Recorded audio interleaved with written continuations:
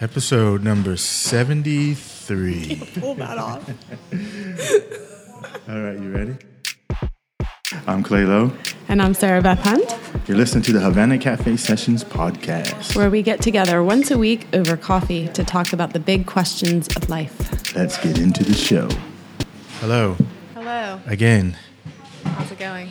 It's going very well. It's been a interesting and varied week, and so I'm quite happy to be now settling down over a cup of coffee and conversation. So it's always a good kind of pause in the week, isn't it? Yeah, I think so. So today we're going to be talking about work. I think that's probably on a lot of listeners' minds. I'm sure most people are doing work of some sort or another or kind. But I think we were coming into this conversation from, like, you have a very young family, and I have a family that, in terms of kids, that are in the process of, they're into adulthood now, and that whole sort of, career and life and what are you going to do with your life type thing. And so what we were looking at is how do kids choose a career these days? And I think what was driving me towards this was, back in the days before all of this, and you looked up when career came into the equation in terms of a definition, but we'll get to that in a second. But, you would have did what your father did. He was a shepherd or a baker or a shoemaker or what, so you just fell in line. And if you were a female, then it was you hang around the house, the farm, or whatever it is, working for the family until you got hitched and married, and then you went and carried on the sort of domestic duties. So there wasn't this idea of let me go to school once, for one thing, because that's a relatively newer concept as well, where you send kids to sort of school to get an education. And then in that, I think it evolved again. So before we say, okay, go to school while your parents are in the factory, we take care of, some babysitter, basically, school was in some sense, to, all right, well, actually, you go beyond just the standard basic education and this idea of going to university or picking a career, that kind of thing. Yeah. So that was a long, rambling question, wasn't it? It's yeah, but it was interesting, is thinking about how you go about making, how everybody listening too, how you went about choosing or getting accidentally thrown into, which is the case for a lot of us. As a kid, for me it would have been, and in fact, it kind of, so from an animal social point of view, you almost kind of drift towards either what your parents did and people that you kind of looked up to, or the stories that you read, So I went the whole gamut from wanting to be a stunt man because I liked Lee Majors and the $6 Million Man. I wanted to be an astronaut because of that. I liked Captain Kirk, so I thought, oh yeah, I'll be a starship captain.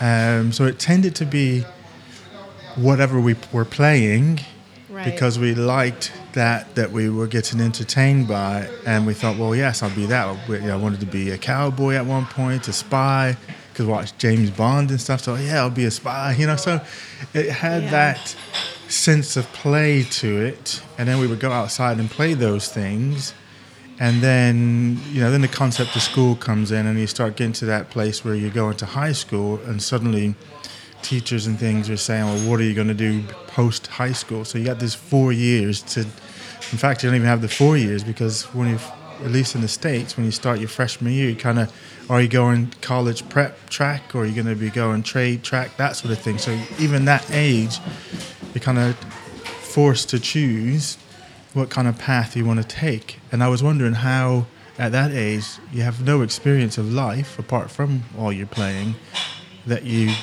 can you really make an informed decision? No.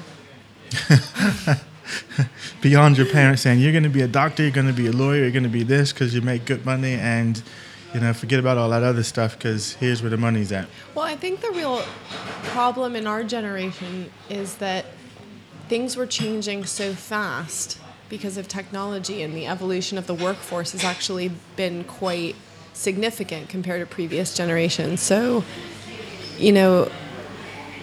it's sort of hard to counsel your children or give them advice on something when things are so different than what situation was for you. So, for instance, I think about careers and stuff. My grandparents had jobs that they stuck with their entire life, and even my uncle. My father's self-employed, but my mother's been at the same job for absolutely years since we sort of were a bit older. And, that idea of being at a job, my uncle worked for Texas Instruments for literally his whole career, basically. So that idea that you get a job and you sort of are mentored through and you climb up and the company's loyal to you and invest in you and you invest back in the company and stuff, that was something that changed between our parents' generation and our generation. And I feel like that's sort of the story that we got fed is, go to university and then you get a job and there will be jobs for you. And I think that's the sort of big breaking of the story. Well, the thing that we've got, we kind of spanned things. both of those, so didn't we? So we would have started so somewhere in our time, it went from job to life, as what you're describing there. What do you mean by that? Jobs for, you sign up for Boeing, you go work for Texas Instruments. Jobs for life, yeah. And you'll be there and you do well, keep your nose clean and that sort of thing, don't get in any trouble, then you'll get your pension and then you can live happily ever after. So, but then it changed, the economy changed, and then it became, if you're in the same company for more than 7 years, that looked bad on your CV. Yeah. And so this whole idea of upward mobility and constantly sort of changing and moving to show that you were ambitious and wanted to achieve thing became the thing to do. And I think that mentality came from this when we started having the big downsizing of these big companies, where it was no longer that you're going to have a job for life, actually human resources, and it's like, we need to cut costs and all these layoffs and things like that. So now that security that you would have had of going to work for the same company for 30 years was now gone. Yeah. And that sort of shifted the mentality of... And at the same time, over that period of time, I do think that, if you talk to my uncle, when he was in his early years of working for Texas Instruments, there was a lot more sort of investment in the employees in terms of their family. So there was a lot of Christmas parties and barbecues, incorporating the family, Christmas bonuses, and even the idea of the suburbs as well. That grew out of that whole idea. So well, but I suppose as things went on the stock market and things changed in terms of a company's loyalties and what they thought was economic or economically sensible. You have this drive towards profits, and like you're saying, the sort of laying off the workforce. At the same time, people are being asked to work more and more, and there's less of a company recognition, I think, of the rest of people's lives. So that becomes a real separate thing, in a way. I think the companies, from a point of view, they have so they're struggling. So I guess I've lived through a number of these different cycles, because there was a time where it was a worker's market, because money was out there, and hey, if you're not giving me what I want at my work, that company will, and it's easy to jump ship for more money and the like. So companies were like, well, what are we going to do to keep people? So let's have welfare, these like yoga things and all these other benefits for your employees to try and keep them from sort of jumping ship. And then there was actually we don't have money, so let's cut all these things back. And it became an employer's market, as in people were desperate to keep on to their jobs because there wasn't the perception that there's no jobs out there. So then I could demand more and ask more of you and not give you hardly anything, because where are you going to go? I got another 20 people that'll be happy to take the job that you have right now. And I think that the sort of issue, to get back to sort of the original point of how you choose a career, I think that's what's been very confusing between generations is, it's very difficult to give people advice because the situation that people are facing when they come out of university and are looking for jobs is actually changing again and again and again. Because that was a myth to get sold, isn't it? You go to university, but look at all the kids that have gone to university and then they don't have a job. There's no job waiting for you when you're done with uni. That's right. And I always did the humanities at university, but I think universities are some of the slowest moving institutions in terms of innovation. Now, that's a generalization, but, and I think some are worse than others.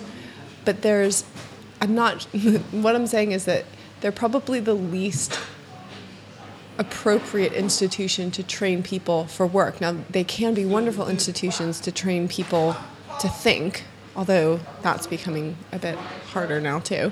But, I think you're getting advice. Did you ever go to the Career Center? Not at uni, but I was going to say with the career stuff in high school, you have the guidance counselor. I never had decent advice from any of those people about, thinking about, what I really wish that someone would have said to me is sat me down and said, there are these aspects of work and you can't just think, what do I want to do? You have to think, what is that job actually going to require of me? How many hours am I going to work? Is that a job that, in this country, there are many, many jobs that are only in London. So if you choose that, you're choosing a life in London. And that should be part of the package. And the same is true in the States. There's certain areas in which if you're going to choose this job and you want to do certain things with it, publishing, for instance, you need to be in certain places. For me, with doing my PhD and being trained as an academic, I wish someone had said to me right off the bat, you realize that you are going to have to always put that career first because every single year there's going to be about 3 or 4 or 5 max jobs in your specialty all over the world in Australia, Britain, and Canada, and the UK. In the US. And so you're going to apply for those 5 jobs in all of those countries. And whatever job you get, that's where you have to go. Yeah. And so you have to be willing to pick up your entire family and move there. You have to be the driver of everything. You have to be willing to move to, who knows where. And I just wasn't willing to do that. But, nobody ever kind of talked to me about jobs in terms of all of the aspects that come with the job. I suppose that's just it. Is that, because there's a conversation of job, career, profession. So those are like 3 distinct things, isn't it? So I think when you're coming up through high school, it's almost a conversation more about what job do you want to get, or profession or career. I guess I do all 3. And do they base that off of your aptitude, like how you looked, how you're performing and things like that, academically, are you doing well? Are you doing well socially in school that says, okay, well, actually, this person would probably do okay in the university environment and so on? Or is this person, more geared towards, go get a decent job doing whatever, sort of tech-oriented or... crafts or crafts, whatever.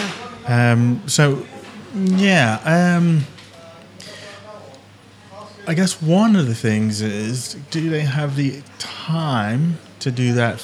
So schools are almost like factories in themselves, aren't they? Yeah. From an educational point of view. So I just got to get all these kids in and I got to get them through.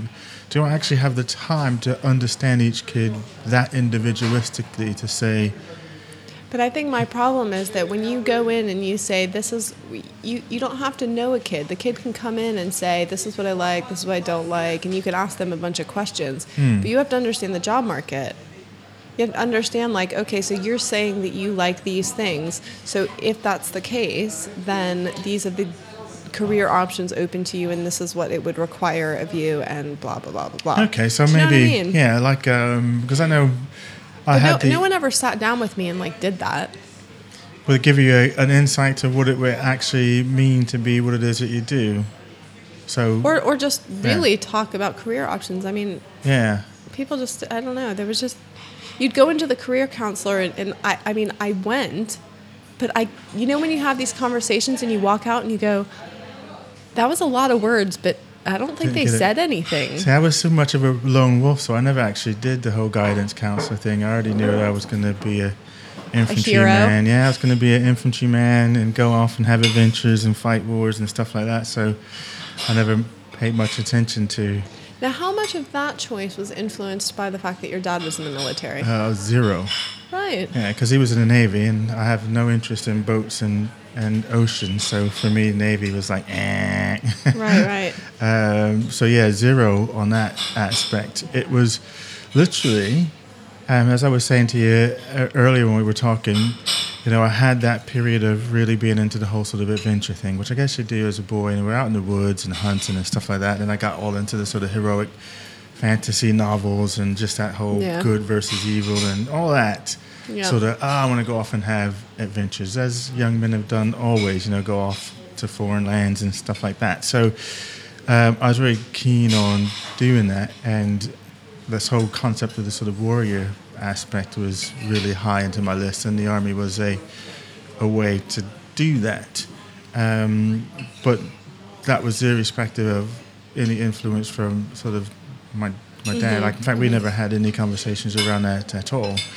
And that's how much of a lone wolf I was. So I was making those kind of decisions based off of just who I was and developing. I mean, I guess you could say maybe the fact that, well, because you can't really. I was going to say because I grew up in the environment as well, because we're, living on base. But then I think, my kids, for a good portion of their young lives, was influencing that, and they absolutely had no interest in pursuing the military thing at all. I think I was a fool for doing it, but so yeah, I think it, and because I think maybe something was the sort of temperament aspect as well. So just that kind of need to get out and explore and to see and to have these adventures. That's what my sort of driving force or nature was. Yeah. Yeah. All right. Yeah. So should take a break and then. Yeah, let's take a quick break. I'm gonna ask you something. Yeah. The Havana Cafe Sessions podcast was created to carve out space for contemplation in the middle of our busy week. Inspired by the very ancient idea that wisdom and principles of conscious living can be found through conversation, Clay and I started meeting over coffee at the Havana Cafe. From these meetings, the Havana Cafe Sessions podcast was born, and as an independent podcast, it is supported by listeners like you. Here's how you can help us support the show and continue taking time to explore the big questions in our lives. First and most importantly, you can share the podcast with friends on Facebook, Instagram, or old school, like talking to your friends. Haha. Leave a review for us on iTunes, or you can support the show for as little as a couple of pounds or dollars a month. That's less than the coffee you are drinking right now while listening to this show, by going to havanacafesessions.co.uk and hitting that contribute button. Hope you're enjoying this episode, and thanks again for listening. Okay, so you're 13, and suddenly people are saying, what are you going to do with your life? You need to decide whether you're going to uni, because I need to decide what kind of courses that I'm going to take. I'm going to take college prep courses, or am I going to go trade-oriented? But you need to start deciding now, because if you're in the States, I got to start thinking about SAT and ACT and getting ready for that. I have to also start thinking about which university. Got to start thinking having about a flashback. Yeah, got to start thinking about how we're going to pay for it, depending on which one you decide that you're going to go to. Yeah. And this is all at 13, where just a little while ago, you were playing with your action figures and stuff, and all of a sudden, now you have to start making these kind of life choices at that kind of age. I mean, it's like you said, it's, many generations ago, what you did as a job would have been very, predetermined. And then you sort of got, and I mean, in this country, there's much more of a culture of working class versus the sort of... You don't have an expectation that everybody's going to uni necessarily. Right. And so... I suppose in the 1950s and stuff, it would have still been, I suppose what I see is a sort of ever-expanding perception of choice in terms of careers, which we think of when we don't think about it, we think about this being a good thing because we're so relieved that, I mean, I'm so relieved that I don't just have to stay home and watch kids because I love my kids, but my brain needs more than that. Yeah. And I think there's probably a lot of people that look at the careers that their fathers, or if you think back to your great, grandfather, you're pretty glad you're not doing necessarily what they're doing. Except that they were happier. Well, maybe. We haven't had that conversation. Did we have that conversation last week? Where we have more choice and richer than we are, but actually not as happy. We had that episode number 64 where we talked about choice and stuff. Mm. And basically, I went back to this TED Talk just the other day by Barry Schwartz called The Paradox of Choice. Because what he says, and I'll put this in the show notes, but if you didn't listen to it in the last episode, it's like 15-minute TED Talk. But what he basically says is, we have this idea that being free is good, okay, and that the way that we are free is by increasing the amount of choice that we have, that all individuals have, which sort of, you're like, okay, that makes sense, I guess, and then everyone gets to decide for themselves what makes them happy. And so the thing I liked about his talk is that he basically said, we all know what's good about this. We're all glad that we're not, stuck in a job and we didn't get any choice about what to do. But this idea that we have like almost and this is very true with, consumer stuff where you go into a grocery store, but it's very true about career. It's the story that we're fed now is you can be anything, isn't it? Yeah. You can be anything you want to be. Now you might have to work hard for it, but you can be anything. And you're like, whoa, like, and. But that's just it, isn't it? I think it's a combination of the psyche is you can be whatever it is that you want to be. Mm-hmm. And then you mentioned earlier before the break the fact that no one's actually giving you guidance as to if you want to pick this thing and this is what it looks like and here's how it might affect, you think about family and stuff like that. Have you seen that video? I know you're a Robert McKee fan. Yeah. He does this stuff on the mechanics of story, like what makes a story good and compelling and why do we like certain stories. And there's a little clip of a course that, the talk that he does that's talking about how people who are writing fictional stories think that it's great to just have, it's like no boundaries, you can make up anything. But he's like, actually, you need boundaries. You need there to be rules of whatever world it is you're making. So even if you're in sci-fi, even if you're in fantasy, there has to be certain rules, and that might be that there are dragons and that dragons fly, but they breathe fire, not ice, or that, whatever that is. But, and I noticed this with my own stories, once you create the kind of boundaries of your world, you almost can be more creative. And I think that's the problem with career choices that, and a lot of these situations is we think having no boundaries makes us more free. But I think there's a middle ground. Can I throw another twist to this? Yeah. Here's a twist for me, and how I took you can be anything, is that I hate titles. And I spend a good portion of my life trying to... You totally do. That's so true about you. Yeah, to just squash titles because I feel like whatever I want to do, I can just learn it and do it. And so I hate it when people try to put me in a box and say, I am a... So what do you do? I am, and then you put some other thing out of that. It's like, okay, I do that, but I do hundreds of other things as well. But because we want to be able to label people so that I can put you in a box so that I know how to relate to you. And if you switch this to commerce, so I know whether or not I want to buy from you as well. So I need this label and I need these other labels to be attached to that.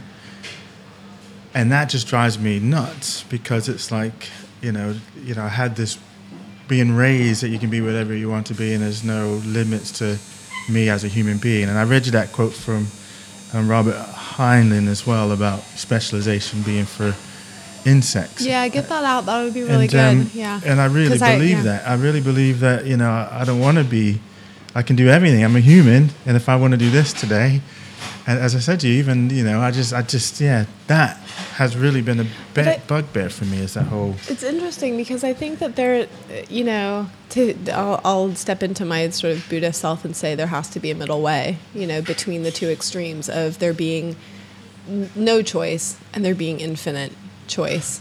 Because I don't think, actually, from my experience and from what I see around me, that the perception of infinite choice, humans don't do very well with. And Well, it's not so much choice, is it? I mean, I don't want to be limited, so I still have so it's just how you just explained with the McKee stuff. At some point you say, okay, of all these choices, I've narrowed it down because I only like from here to here, so that's the race I'm going to play. I'm not going to, I don't want to be a nurse or anything like that. Right. So I have narrowed that field down. But I think that when you're young, it's really, okay, so we've had a few more years under our belt. I think when you're young, it's really hard still to know, because, now we've had several decades to kind of try out different stuff and say, I like that aspect of that job and I didn't like that and stuff. But when you have absolutely no experience, it's really hard to know what you like and what you don't. Yeah, and sometimes what you think you're gonna like, it changes, really it shifts. Yeah. And I think I said to you, like with my two kids, so we talk about the sort of nature-nurture thing, and this is where I was thinking, does temperament play into the fact, as in, if as a kid you're kind of a goal-oriented, driven kind of person, like my daughter is, and so she has everything mapped out. My son's very laid-back, nonconformist. Only likes rules if they work for him, and he doesn't know what he's doing tomorrow, let alone 2 weeks or 5 years from now. But that makes a difference to how focused that you are. So, like, I was very driven in high school because I wanted to get away and go do these adventures. So I had a very clear sort of focus, and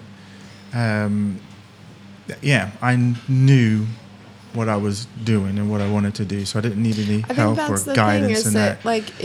Maybe that makes it easier for some people to create the boundaries that they need, and that they want to have. Like, okay, this is I'm not gonna put my fence or whatever around just one tiny specialization, but I'm still gonna put up a sort of fence that I'm gonna focus on. What do you think about people like Leonardo da Vinci and a lot of these guys, Descartes, all of them? They were mathematicians, philosophers.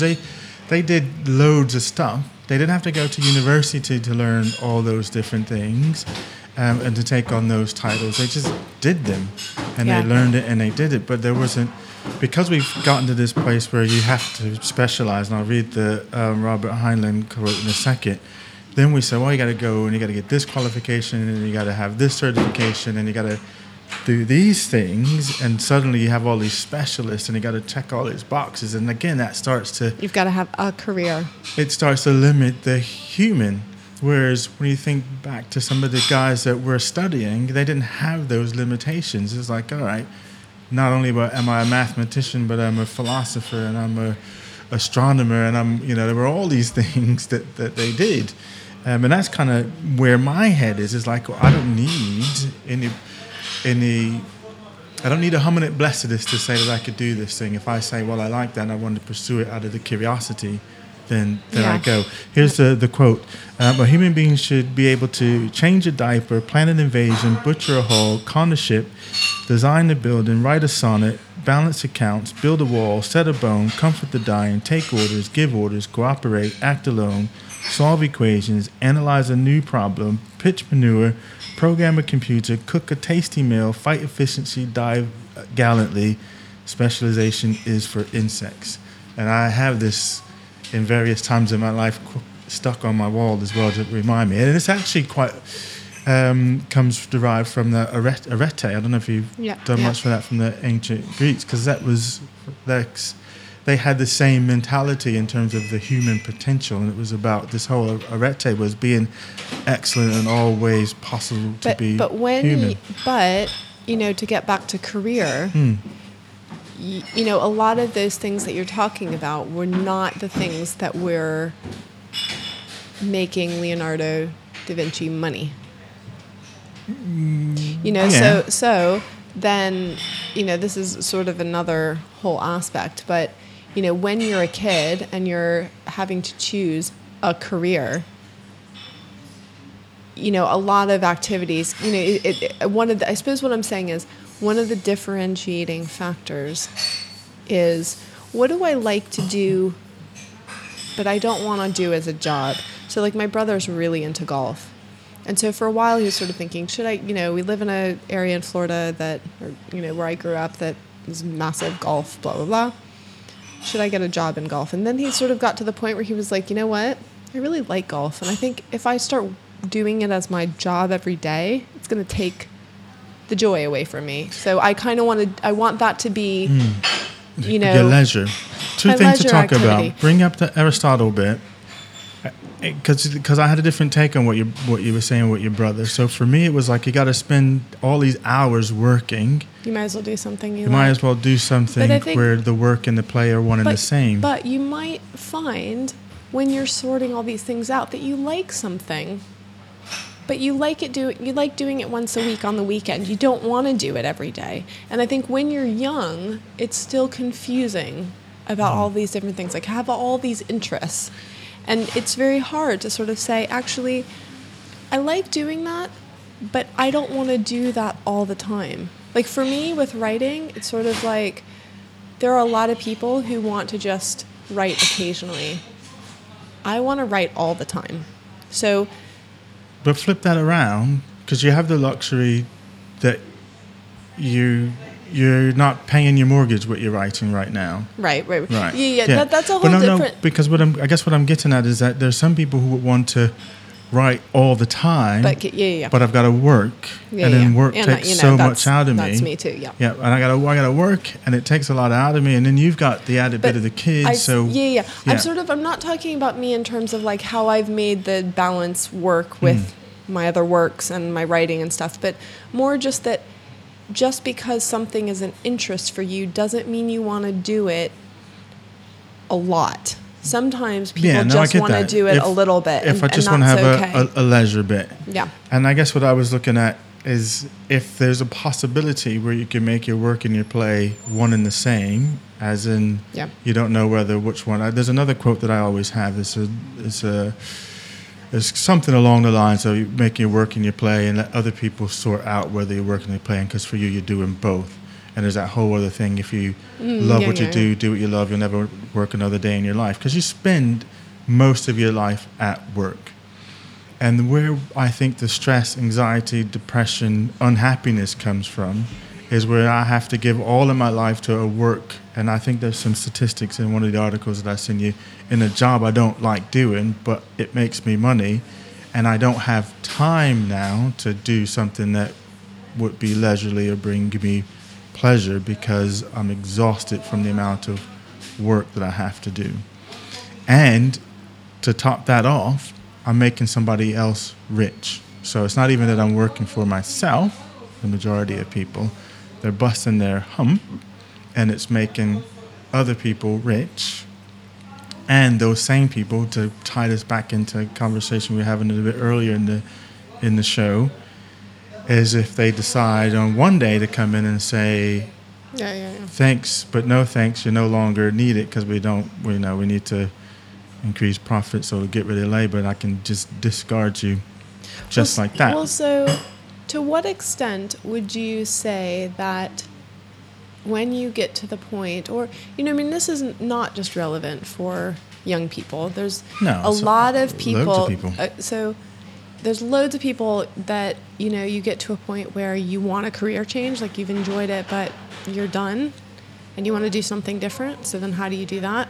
Or people, I, for instance, who have been at home with kids quite a lot in my life recently, know a lot of people who have spent a lot of their time taking care of children, and now their children are in school or they're a bit older and they're thinking, okay, now I've got to retrain or find what I like to do. And that, so it sort of comes up, at different points for different reasons for people. But is it a realistic thing, or is it a good thing? If we think about choice and we think about, all this stuff we've been talking about, is it realistic and good to say, well, find a way of taking what you love and making it into your work.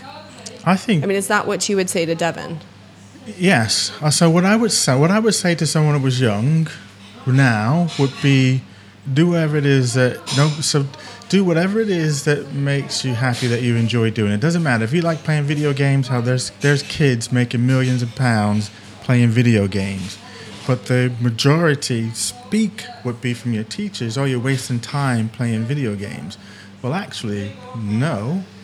But if you say to your kid, "Oh, you're wasting time playing video games," and you ostracize that, so now they're thinking, "Okay, well, this brings me joy, but mom, dad, teachers say there's, you can't do that for a job, or it doesn't make you money, or whatever." But you have to know how to translate that into a job. You play literally. These kids are making millions playing. Well, I know, but you yeah. have to hook up with someone who's willing to pay you to do that. You can't just sit in your bedroom and be by yourself. Well, no, and then I think that's the point. The point would be is figure out. So my advice would be, what is it that you like doing, that you enjoy, that it doesn't feel like you're working? And if you decide that yes, then now figure out how to make that pay. And you're going to have to do just as much. And my point is, you're going to have to work just as hard, regardless of what you choose. You still got to work hard. You still got to hustle. You still got to get out there. But at least you're doing it for something that feeds your own soul, that brings you joy. You're not killing yourself for something that you hate doing, but you're doing because someone else has said this is the route to go, or however. Because neither path you take, there isn't any guarantee on it. So you might as well put the effort and work hard in the thing that is going to bring you the ultimate joy that you are. Because a lot of what I see is that people take the road that it seems most sensible to take. Yeah. And then they get into where you are, we were just describing before. So they've gone on that. They're not unhappy, but they're not super happy, and they'd rather be doing something else. But then they'll get to a point where they're like, well, is this all there is? And I want to do something different. And then they have to make a big career break. And then they got to make the big break, and then you've gone down there, and we can talk forever about materialism. So I bought all these goods, and they've got to be fed. So now the things that I have, I've become almost a slave to those things because I have to keep them That is going. really maybe the difference, is that people have and young people as well have this perception, and that doing what you love means at your leisure whenever you feel like it, which is how you engage with what you love doing when you're young. So, you only play video games when you want to play video games. Whereas if you're making money from video games and they send you, we need you to play this video game, that's what you have to do. So what you're saying is the level of work is going to be the same. You have to accept that there's an effort that is involved. It's just, where do you want to direct that effort? And the effort would be pleasurable because it's doing something that you're into. That's right, but I think that's and it's funny because, when we were talking about this and thinking about this topic, one of the things that came up for me is the different generations, because you have this sort of all these articles about like the baby boomers versus Gen X versus millennials is like the big thing now, isn't it? Yeah. And what struck me about it, thinking this time, is actually all of these generations are really defined by how their attitudes to work. Because it's one of the biggest features. That's a huge thing. That's where we spend all our time, isn't it? It's working. So basically, you have, baby boomers, work hard, but things were sort of guaranteed. And they were doing the corporate thing and working for the big companies. And they were also getting rewarded appropriately for it. Yeah. And then they made a lot of money. And now we have this sort of versus the millennials, who everyone's sort of typifying as, well, I just want, working 10 to 4 is like exhausting, and, I shouldn't have to be doing this. But don't skip our generation. We were the slackers. Well, not anymore, though. Generation X was the slackers. Apparently. And because we watched our parents working 2 jobs and working crazy, and then we were thinking, well, what's the point of all of that? Apparently our generation was ones that were happy to do the Mac jobs. As in, I'd rather flip burgers at McDonald's if it means I can chill out and hang out with my friends and I don't need a lot of stuff. I just need to. Well, there's that great article that I think I sent you ages ago that was work hard, play hard generation is how they define Gen X. Yeah. Well, but basically I think what I suppose what I'm getting at now is that now we're in this point and a lot of we're getting this big sort of cultural, I don't know what it is, like dialogue or story about do what you love that's coming from this millennial generation that is the expectation is that you have to put in as much effort, like whatever effort you want, not what effort's required towards the thing that you love, but whatever effort you want. Because when it's a leisure activity that's not needing to sustain you, that's not needing to grow at any particular pace or whatever, then if you don't feel like getting up one day because you had some drinks the night before and you want to sleep until 10, well, just do that. But when it's a job, it could be the same activity. You could have chosen the thing that you love to do, but you got to get up and go to work and do that thing. Well, yes and no. Because again, are we trying to fit in a mold that says, and I was having a conversation with a guy last night who's self-employed and he can't shake the mentality of the 9 to 5 and that I always got to be working. And the reason that 9 to 5 is different than always working, isn't it? Well, he doesn't take holidays and things like that because he feels like he has to be working and that sort of thing. So the reason for going self-employed to have more time, he's not and using to be more flexible, because it doesn't sort of shake the mentality. So I think it's in that way, it's a whole sort of mindset to sort of shake and get rid of. And, yes, you've got to focus, but what does that focus actually mean if you're a young one? So, you were saying about the millennials, I think where they're at now is not necessarily. So I think we were partly to blame for this, do what you love what you do, with a whole sort of self-help thing and all that of the jazz sort of came. Yeah, that came from our generation. Yeah, that came from us. Whereas the millennials now is actually, I don't need to go down a corporate path. I need to go down this one. I can make my own path through the internet and I can have to go to uni. Well, I think that those are the millennials that are successful right now. Yeah. There's a lot of millennials that, like you're saying, they have tact and switched course and seen opportunity where a lot of people who didn't grow up with the internet and stuff didn't really see. And that's amazing. But there's a lot of people in that generation who are a bit lost. And I think that's their adults' fault because they're going to be influenced by a generation of people who didn't grow up with the internet and they don't see the potential of it, and so of course you're influencing. But then you can't always blame the parents because you better be careful because then people blame you for Devin.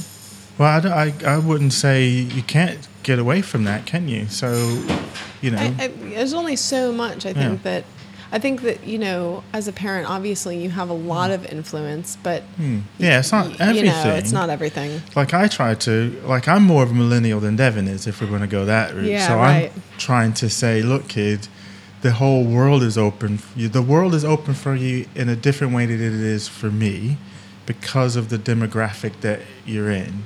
Yeah. But he doesn't see that for him, and so that frustrates me because it's like, you don't even need to go down that route. You have this whole route opened up to you just by virtue of your demographic, and take advantage of that. But is it that he doesn't see it, or is it that it's just not his thing? The effort required isn't something he's interested in. I just think he just doesn't know where he kind of wants to sort of fit in and play. And then we get back to the infinite choice. I think as much as everything's opened up, it's like, so just, to swing all the way back to that, that Barry Schwartz talk about the paradox of choice. The negative aspects are either paralysis, that people have so many choices that it's difficult to choose at all, that you get less satisfied with your choice, because whatever you choose, you have this idea that somewhere out there among the infinite choice, there was a perfect choice for you. Because there's so many. Surely one of those is perfect for you. So when you choose something and it's not perfect, which nothing's actually perfect, you think, well, I must have made the wrong choice. So actually get to a certain point of the level of choice and actually we're just less satisfied or paralyzed. Like, great. Or you can be bad like me, as in I just explore it until I get bored and I do the next thing.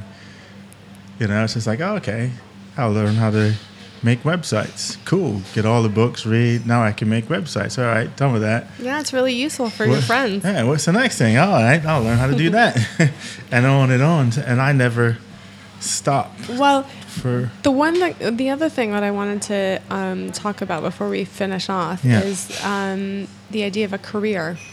Yeah. So it occurred to me that this is actually probably a more recent concept of work. And again, we don't really think about our word choice in terms of even using the word work, because I was sort of thinking back to what would it have been like if you had been in, ancient times. I mean, whatever. But if you were an agrarian society, which the majority of people at one point would have been, I'm not sure that you would have thought of it as work and leisure. It would have been just life. So you would have gotten up and there would have been all kinds of tasks that you just did.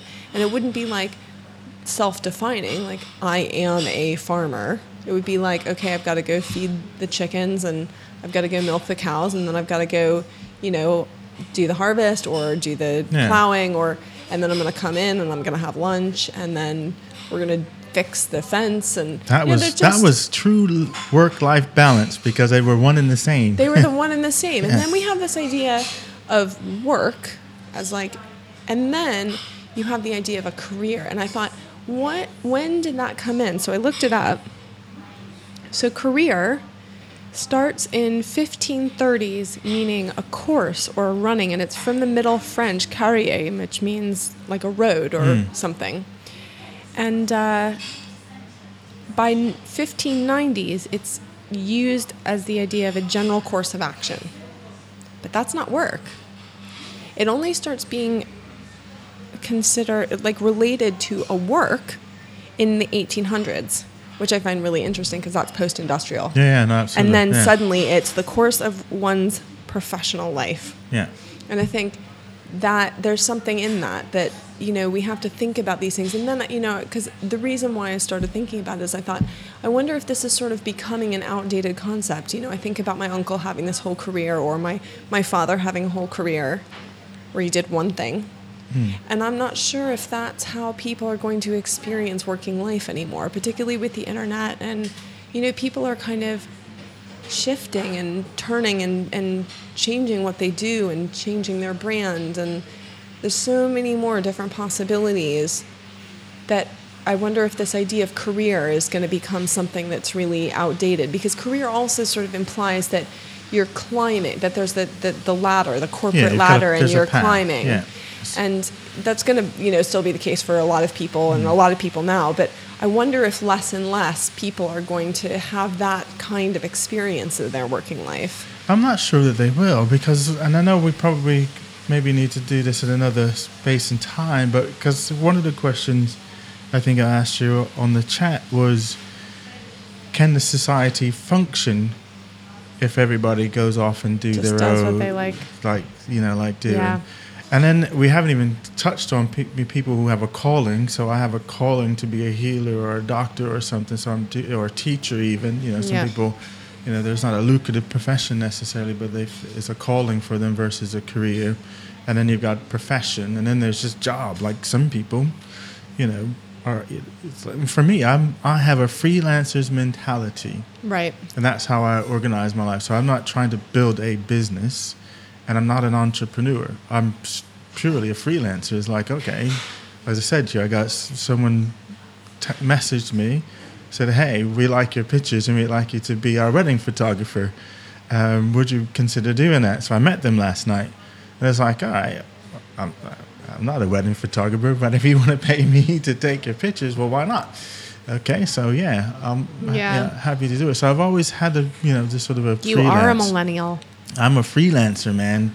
pure and simple. You're a millennial trapped in a Gen X body. Yeah, I thought, you know what?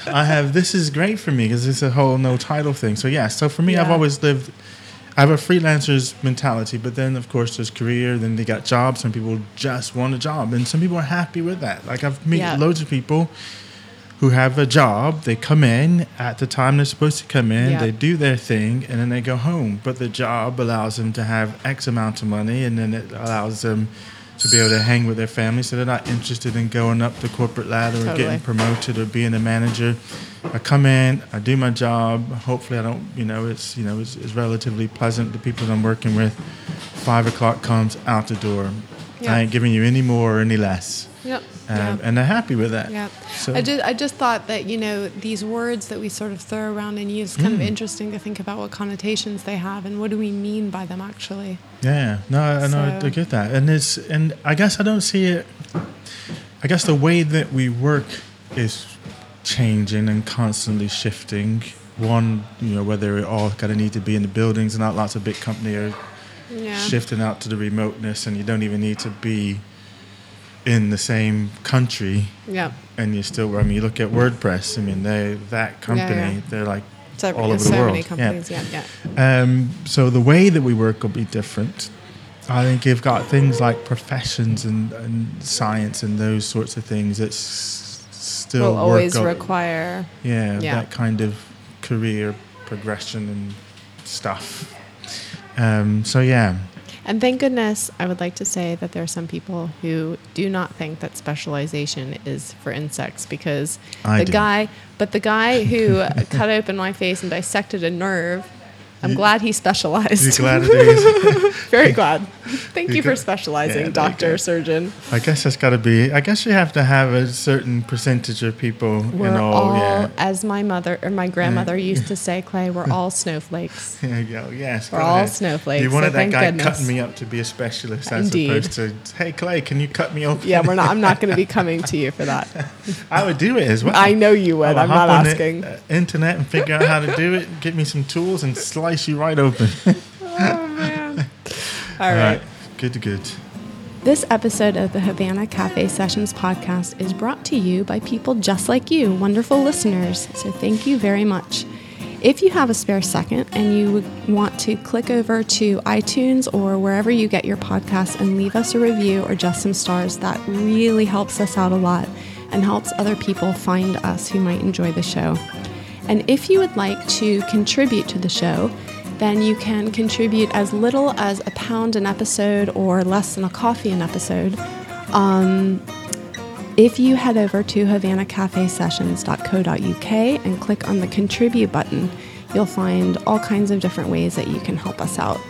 Thank you so much if you have already contributed in some way, or if you're thinking about contributing, and really even just telling other people who you think might enjoy the podcast or joining in the conversation is very, very helpful. Thank you so much for listening. I'm Sarah Hunt, and on behalf of Clay Lowe, goodbye, and we'll see you next week.